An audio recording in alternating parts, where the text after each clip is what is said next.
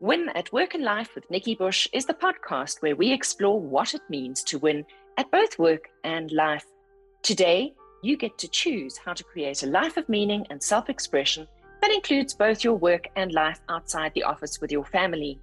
In this episode, I'll be talking to Darren Harris, author, speaker, and founder of Unblind the Mind, about how you can navigate the invisible obstacles that block your path to success.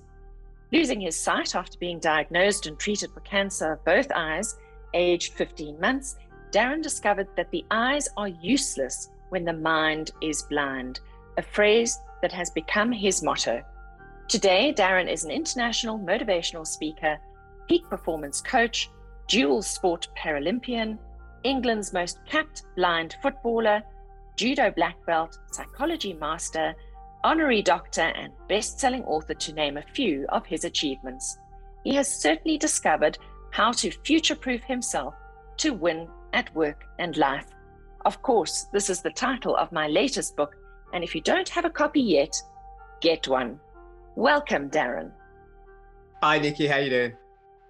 It's so great to have you on this podcast. You have a very, very busy schedule, and so we've waited quite a time to find a spot in your diary between your busyness and having a second baby during lockdown, if I recall. So here we are at last, and I'm so excited to introduce you to the Win at Work and Life community. Thanks for having me. So Darren, I know that, I've already said that you don't have the gift of sight. You haven't always been blind. But how has blindness enabled or hindered you, and when did it start physically becoming an issue in your life? So I was born with normal vision, but when I was 15 months old, I was diagnosed with cancer. And I suppose at the time, back in the 70s, we didn't know an awful lot about the condition. So, we didn't know that children could get cancer, and you didn't know you could get cancer of the eye. I got both. And as a result, they actually wanted to remove both my eyes, but my granddad begged them to keep one of my eyes. So for a while, at least, I was able to see. So one eye was treated with radiotherapy, the other was removed. But as I got older, because of the radiotherapy, my sight got gradually worse. So I guess in those early days, when I was in primary school and as I was going through to secondary school, and I began to sort of focus more on the negative aspects of losing my sight and dealing with loss. And you talk about the pandemic and things that happened there. Lots of people have experienced loss, whether it's family and friends, whether it's their livelihoods, etc. So I went through that quite traumatic experience of losing my sight, and in essence, I considered what it was that I wouldn't be able to do. I used to think about all the things I wouldn't be able to do. Would I be able to have, a relationship? Would I be able to drive a car? How would I get around? How would I do some of the most basic things that most people associate with their eyes? And so that was how it really was for those first sort of 10 years or more. Wow, and that must have been so scary to gradually lose your sight. I think I've just had a double eye op recently, and my vision is taking a long, long time to settle. And it really has freaked out my brain and made me feel terribly unconfident. It feels like the rug has been pulled out from under me. And the only thing I can keep saying to myself to keep myself positive is, but you're not blind. And you will see again soon, but not now. And I'm hardly blind, Darren. I'm hardly blind. But, when things are fuzzy, it's a weird sensation. So how many years did that take? So I used to go to the doctors every single year, and, there was always this hope that there'd be a miracle cure. And, we've done extraordinary things throughout the duration of mankind. And so you kind of have this expectation that they'll be able to sort of fix and solve every problem that we have. And so I used to go to the doctors, and he would just say to me, your sight's getting worse and there's nothing we can do about it. And I suppose after a while, I just stopped going because, if someone gives you bad news, enough times, you tend to just switch off from that. And so I was just in denial. I just didn't really want to acknowledge that it was getting worse. I'd kind of go through that angry phase as well. I'd be angry if someone left something in my way, or I bumped into someone, or I dropped a catch when we were playing sports, or missed the ball, whatever it was. It was just a reason for me to kind of get angry. And then when you eventually you just feel in a dark place, literally, metaphorically. So I would say, really until there were a couple of moments which I think raised me out of that gloom. And the first was actually when I went to secondary school, and I'd never really been around blind people up until that point. So I went to a grammar school, but it was specifically for kids who were blind. And I always remember this occasion when there was this guy riding a bike. I was standing there talking to my friends, and I could hear this hum of a bike in the distance. And when I looked around, it was someone I knew, but this guy was totally blind. And it was like, it blew my mind. I was like, how can he ride the bike? And how can he ride this bike and be sort of weaving in and out of all these obstacles, literally navigating invisible obstacles? And that was a moment of enlightenment for me, because it made me realize that being blind could be pretty cool, and that people could actually do things which you didn't realize you could do. So that was probably the first point at which I started to sort of see it from another perspective. In fact, what came to mind is you saw the light. And I see that you grew up in Wolverhampton, and the motto of the city is "out of darkness cometh light," which is just so serendipitous, really, because what you're talking about here in terms of that aha of knowing that a blind boy was riding a bike is that you do develop these extrasensory perceptions when one sense is taken away.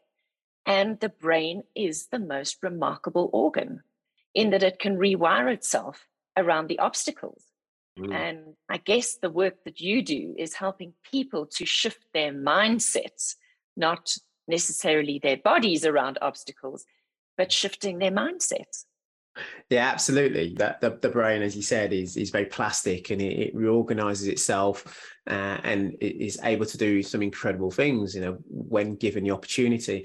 And I think a lot of the times, sometimes you just need to have that inspiration. You see someone do something that you didn't think was possible, and all of a sudden you think, actually, it's not now, I can't do it. It's like, well, how would you do that? And I remember when now we know that technique that he was using is something called echolocation. And there's a brilliant guy on YouTube who's a friend of mine, actually, Daniel Kish, who's nicknamed the Batman. And you can see him doing something similar, riding a bike, completely blind. And I used to go and try and train this skill. So I remember I used to go and stand in these alleyways. And if you think about an alleyway, it's got these two hard walls either side of it, and the sound will echo off both walls. And I used to try and stand there and work out if I could tell which direction the car was coming, because the sound obviously echoed off both walls. And I was trying to pick up which wall it echoed off first. And I was just trying to hone this skill. And it was just this fascination, could I do this? And could I do that? And so I began to sort of, gradually develop that skill. And I suppose it's in essence what I've used in my sport, as a footballer. Those are the sorts of skills we're using in terms of spatial awareness, and just that overload of information you get when you're playing football, and you've got so many things to listen to in terms of, the sighted goalkeeper, the coach, your teammates, the opposition players are talking. You've also got to listen to the ball. And this brain goes through this massive overload of information, and you're able to just really quickly disseminate what's essential from that. It really is a remarkable organ. I remember speaking in a hall to a bunch of people when the lights went down. And this was quite a few years ago. And it was a massive space. And the lights went down, and I felt like I had no depth perception. And what you've just spoken about of being in the alleyway and having to try and work out where the ball is, which direction, which wall did it bounce off first. I remember just thinking, this is just the most bizarre experience. I feel like I'm talking to nothing. because it's black, and yet there is something out there. There are people out there. So, Darren, you've just done the most amazing work. I mean, let's chat a little bit about your sporting career first, and then we can get into the work that you actually do. You have represented England in two sporting disciplines, the one being judo and the one being football. And you're England's most capped and most decorated blind footballer. So how many Paralympics have you been to? What's that been like? I mean, wow, talk about pushing the boundaries. You didn't just learn to play soccer blind, but you've really reached the pinnacle of your sport.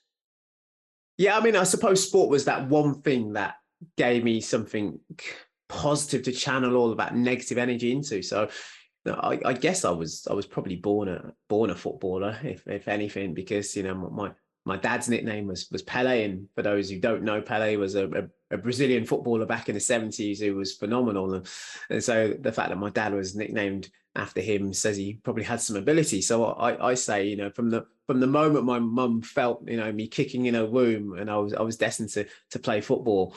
So I loved playing every sport really at school, and then when I went to secondary school, I continued that. And when my coach kind of spotted me, you know, at a league match and said, you know, I'd love you to come along and train with the England setup, I just grasped that opportunity with both hands. And as soon as I turned up to camp, I had my eye literally on a couple of players and thought, yeah, I'm coming for your place. And that's that's how it kind of began. But yeah, absolutely. You know, sport was just that way of, you know, when I was going through all of those troubles of losing my, being able to do sport just made me feel good. And funny enough, when you just keep doing something over and over and over again, you tend to get better at it. So that's how it began. My debut was pretty shocking. I didn't actually have a great debut. I remember, because I still had a little bit of sight at the time, that it was just really disorientating when I went on the pitch. So I put my blindfold on. I remember stepping on the pitch and just feeling completely lost. And I was bumping into my teammates, the opposition players. I was bumping into the boards because we play five-a-side, and it's on an enclosed pitch. And my coach took me off after 2 minutes. And so that was my debut. But what I learned, and I suppose what I've always been, is really adaptable. And, you know, I decided that what I needed to do is put that blindfold on an hour, sometimes 2 hours before the game, so that I was completely acclimatized to my surroundings, in the way that it takes your eyes a while to become accustomed to the dark, you know, when you wake up in the night. And, you know, over time it improves, and your brain sort of switches over, you know, your pupils dilate and your brain kind of switches into, yes, I'm in the dark now. And I had to do the same as a footballer when I still had that little bit of vision, for my ears to click into, right, I'm gathering my information auditorily now, not visually. And my brain needed that time to just switch over. So yeah, but I suppose the reason why I ended up doing judo was because, you know, of the politics we have here in the UK around Scotland, Wales, Northern Ireland, and in England, and what actually happens, that we play for England 3 years out of 4, but in Paralympic and Olympic year, you know, we play as Great Britain. But as it happens, Scotland, Wales, and Northern Ireland wouldn't sanction us to play as Great Britain. And so I qualified for the 2004 Paralympic Games, but I wasn't allowed to go. How disappointing. Wow, that must have been awful. Absolutely. You know, so by that time, I'd already been playing for 8 years, and, you know, I was captain of the team, and I was devastated for myself and for my teammates. And I was really wondering, you know, what do I do? At that time, we were an amateur setup, so we didn't get paid to play football or anything like that. So I had a full-time job, and I worked in the technology sector, actually. And I decided that if I was going to get to the Paralympic Games, then maybe I could do it with judo, because I was a black belt in judo. And so I decided to, but I realized that I couldn't get to the games just sort of training twice a week or 3 times a week. And this affects everyone in their business, that you have to commit to something properly. And so I decided that I would just take that risk of quitting my job and throwing myself headfirst into this new adventure, you know, training twice a day, 6 days a week, and making sure I gave myself the best possible chance to qualify for those games. And so I made it to Beijing. So I'm hearing you talking about adaptability, flexibility. You had to take the road less traveled. And then, of course, commitment. You went all in. And then the only way to learn anything new and learn to do it well is a huge amount of practice and repetition in order to connect the body with the brain. And it's really rewiring the brain for whatever it is that you're doing, whether it is some kind of work or whether it is sport. And here you changed sports from football to judo. Not that you hadn't been doing judo already, but it probably took judo to the absolute next level for you.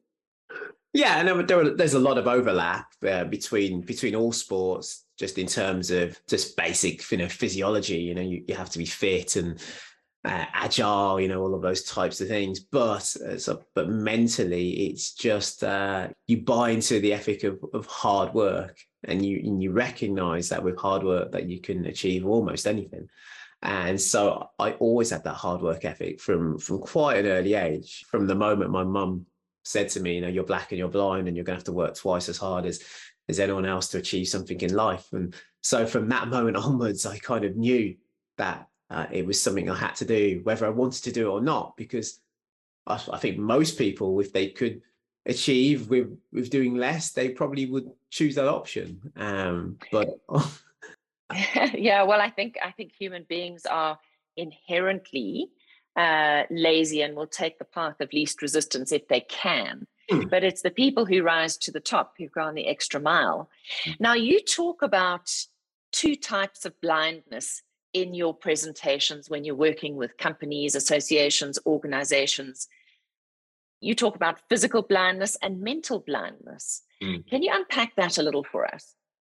So I began to sort of think about sort of two aspects of blindness. So I was looking at, what is it that being blind enables me to see or perceive, and what is it that sight stops people who can see from seeing? And so I begin to sort of consider those two questions.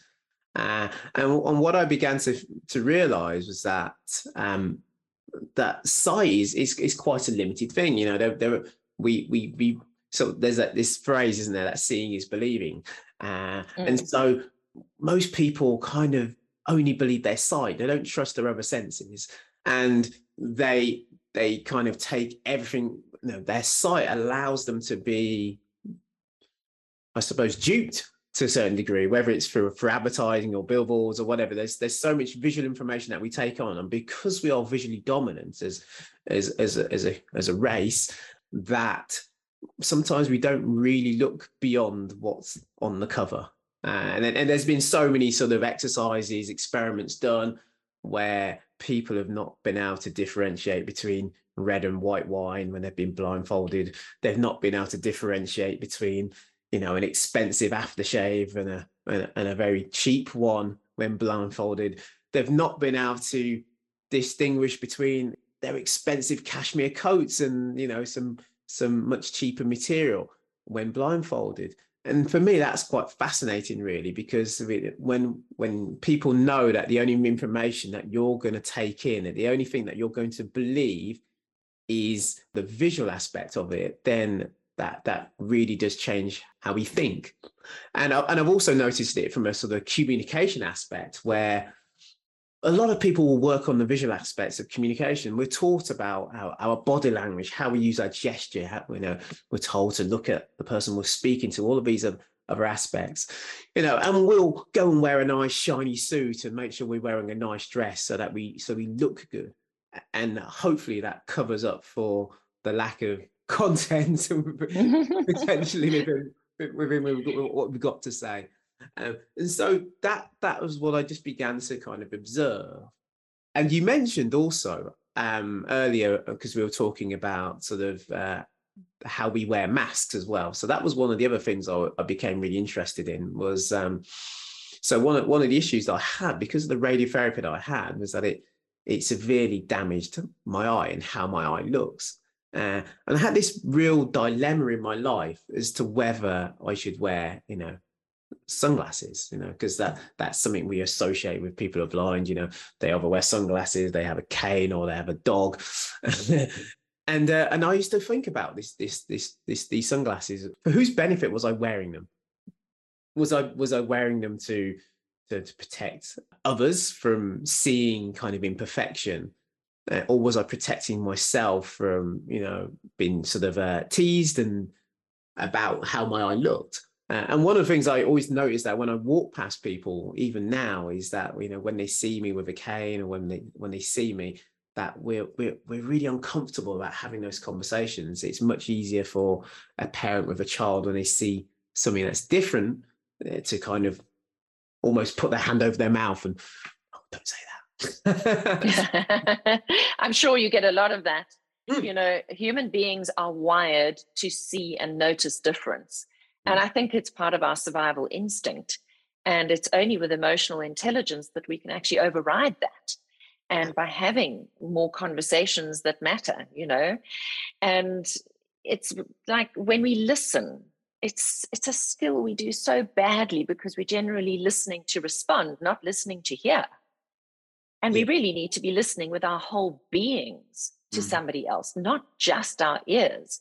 So, yours is a case in point. It's just absolutely, you're learning to listen to your entire universe with every single sense, and those we don't even know about. But I know that there was an instance with I think it was a young niece or a cousin that really gave you the insight into should you or should you not wear glasses. Yeah, absolutely. So I had this little cousin. I was quite young at the time. I was only 10 myself, and my little cousin would have been about 5. And she saw my eye, and she was just really scared of it. And it was like that scene from Doctor Who where she sort of ran behind the sofa and she started to scream, and everybody went to comfort her. My mum was there, my uncle was there, my aunt was there, and I remember that kind of no one came to me. And the thing that I had to decide was to wear these glasses and also kind of accept that I hadn't actually done anything wrong. I was just being myself. And so often we tell people to be comfortable in their own skin. That's one of the messages that I hear so often, but so few people are able to put that into practice because we are visually dominant and we use our sense of sight more than any other. And therefore we know that people gather so much information, they make judgments purely based on how you look.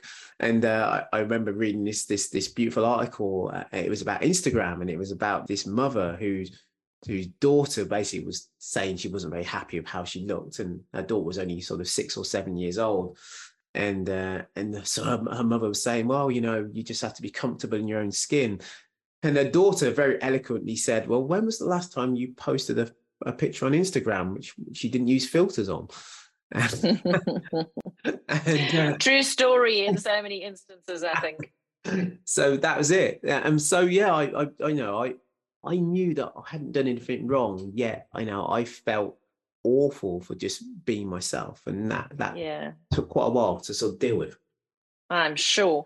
So let's talk about mental blindness, because we've spoken about the physical aspect, but mental blindness, you've got some key pieces of advice around farsight and nearsight and insight that you share with people. And I'm keen for you to explore those a little.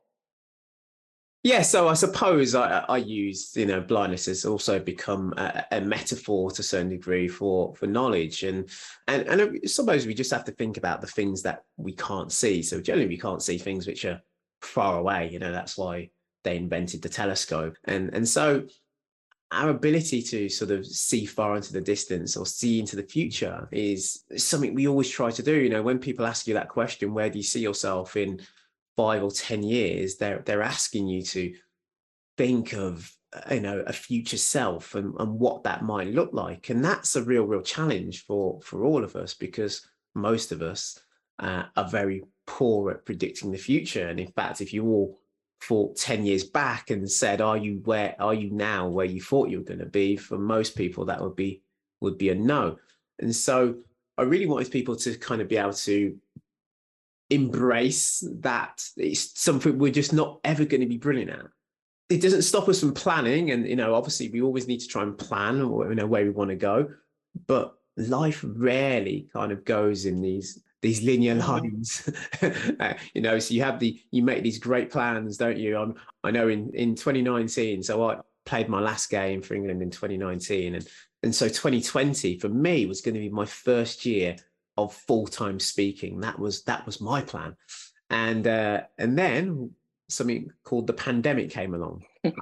In fact, I was due to come out to South Africa in that April to come to the conference out there and speak, etc. And the pandemic came, and for a lot of people, my business basically was non-existent during that time. Everything got cancelled, and so there is always something around the corner which is unexpected. And what we need to be able to is to prepare for the unexpected. And that now this is over, there will be another crisis around the corner, and there always will be. And I think what I learned from the pandemic myself was that in those first few months, I kind of did nothing. I was just thinking, I hope we go back to normal soon. Let's sit this out and wait till things go back to normal. Except for that took an awful lot longer than I was expecting. And so those people that were able to be adaptable and flexible and agile were able to kind of adjust. And I think we all need that skill set, regardless of what the future looks like. One of the other things I talk about is hindsight as well. So hindsight is our ability to understand events that have happened. And we're generally very selective in our memories in terms of how we interpret past events. I know this from some of the tournaments I've played at. So one of the things that happens when you win is because you plan to win and you prepare to win, if results go as you expect, then you kind of gloss over it. Said, well, that's obviously what, I got what I was expecting. And so you don't actually do an awful lot of analysis of the wins in your life. Yeah. It's when you lose that you basically pick things to shreds. But actually what we sometimes fail to do is we sometimes go, well, I knew that was going to happen. We start to reinterpret the past based on whatever makes us feel more comfortable. We had a tournament in 2015 where we played really, really well, and we got to the final, we got to semi-final, and we lost on penalties, and we had this mass review afterwards, and there was this massive division between staff and players, and they were saying, well, we'd spent too much time with friends and family, and some people were saying, well, the warm-up wasn't great, and it's amazing, but you can never really prove afterwards. So when we do research, when scientists do research, you can test going forward. So you can basically look at all the variables going into an event, and that's the only way you can prove that the connection between one event and the outcome. But when you're trying to do it in reverse, it's an awful lot harder to do that, and it takes an awful lot more speculation.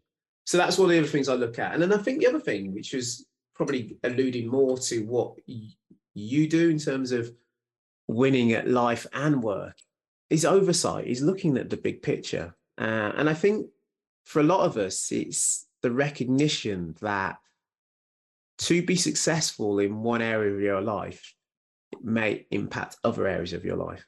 And I know when I was competing that it had a massive impact on the rest of my life in terms of my relationships and other interests that I had.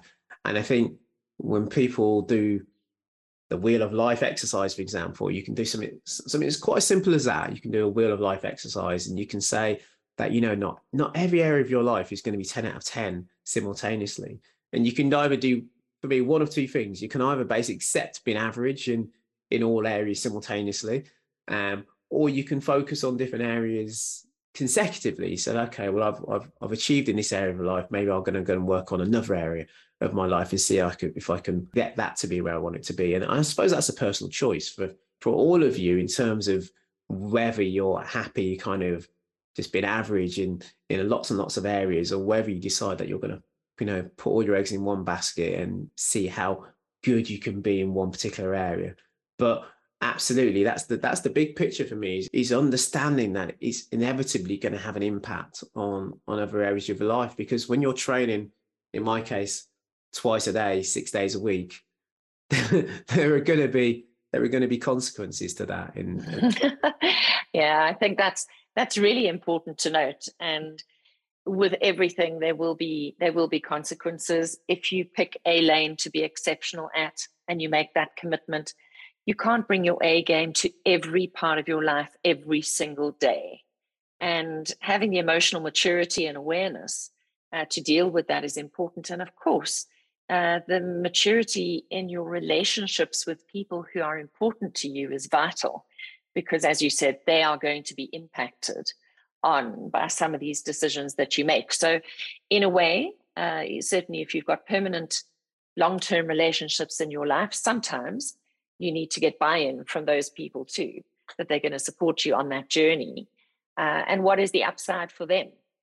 Yeah. So having that big picture, as you say, is so important.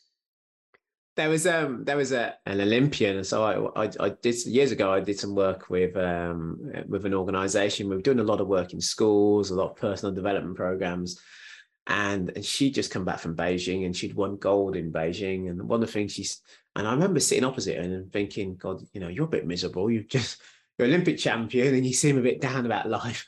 So we started having a chat, and she says, you spend your whole life trying to get to the top of Everest, only to discover that the only way is down.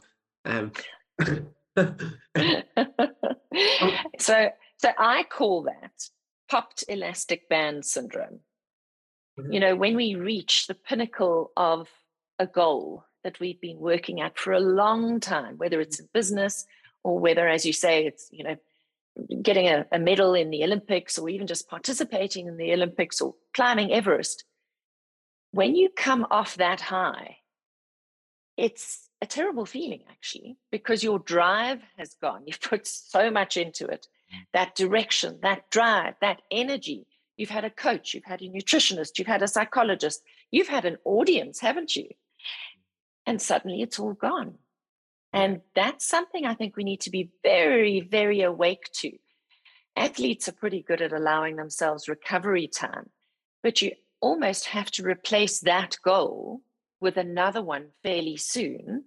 It doesn't have to be climbing Everest again, but it has to be another goal. Otherwise, there's that feeling of emptiness and lack of purpose, I guess would be the word.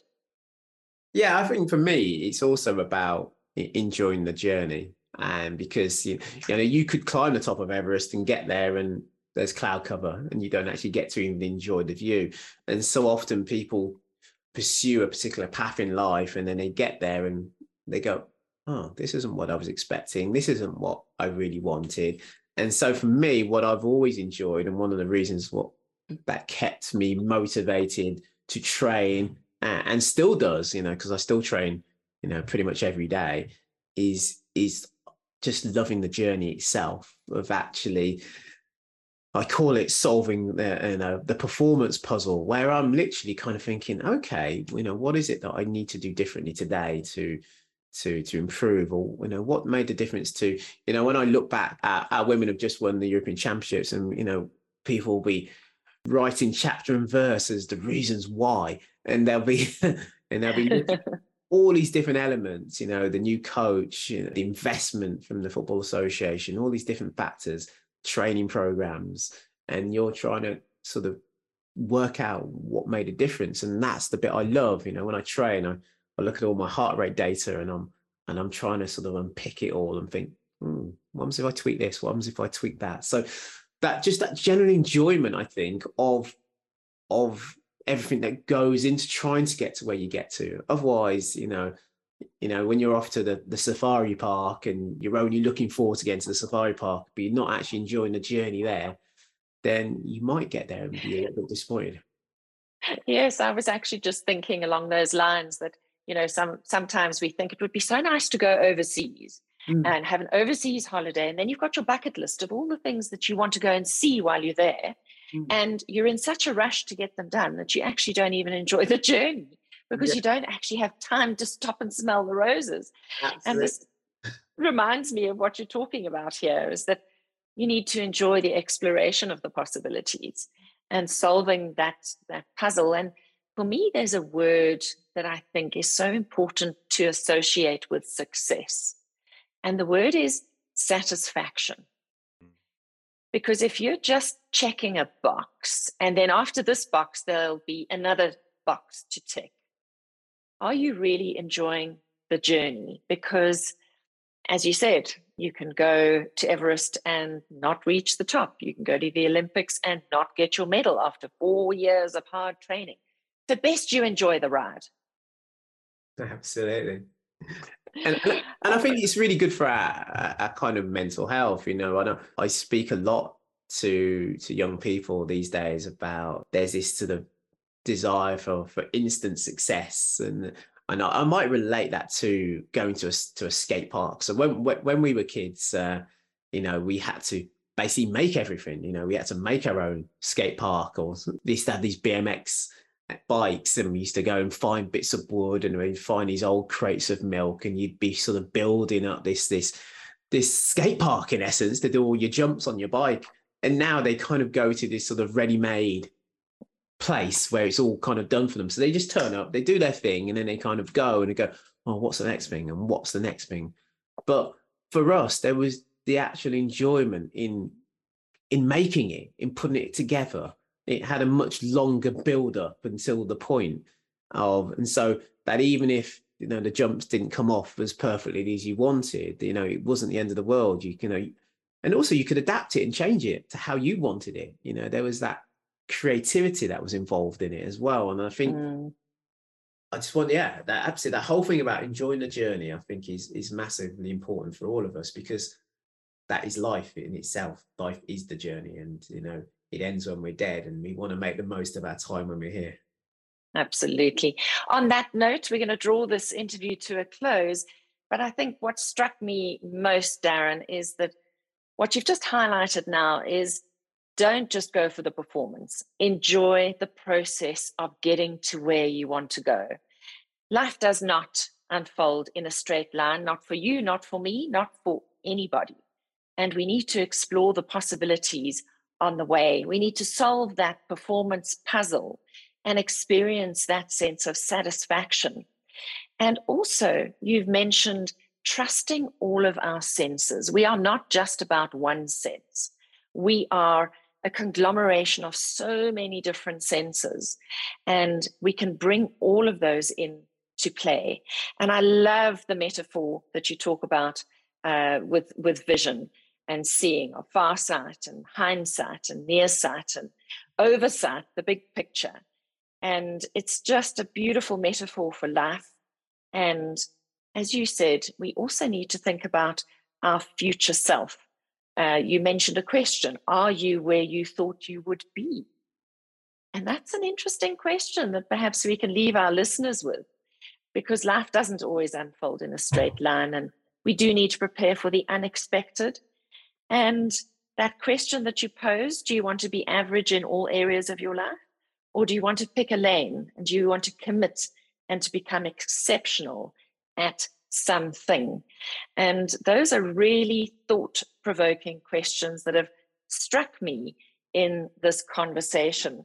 So you are Black, you are blind, you are a badass footballer, and you do amazing work in helping people and teams and organizations to shift their perception about life and themselves. And I just love that one-liner, that the eyes are useless when the mind is blind. Do you have any closing comments for our audience, Darren? Just, life is, we've got one chance at it, and I want everyone to enjoy the journey as much as we can, for all the challenges that are in the world, and there will always be challenges.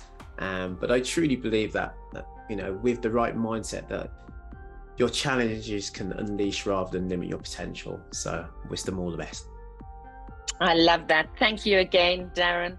You certainly have been an absolute example of finding a parking place and a purpose for your anger, your pain, your frustration. And you can connect with Darren on social media or at darrenharrisgb.com. To our listeners, I would love to hear your takeaways from this podcast with our inspiring guest today. Drop your comments in the chat below or email me at info@nikkibush.com. And of course, please share this podcast with your friends and colleagues to empower them to win at work and life too.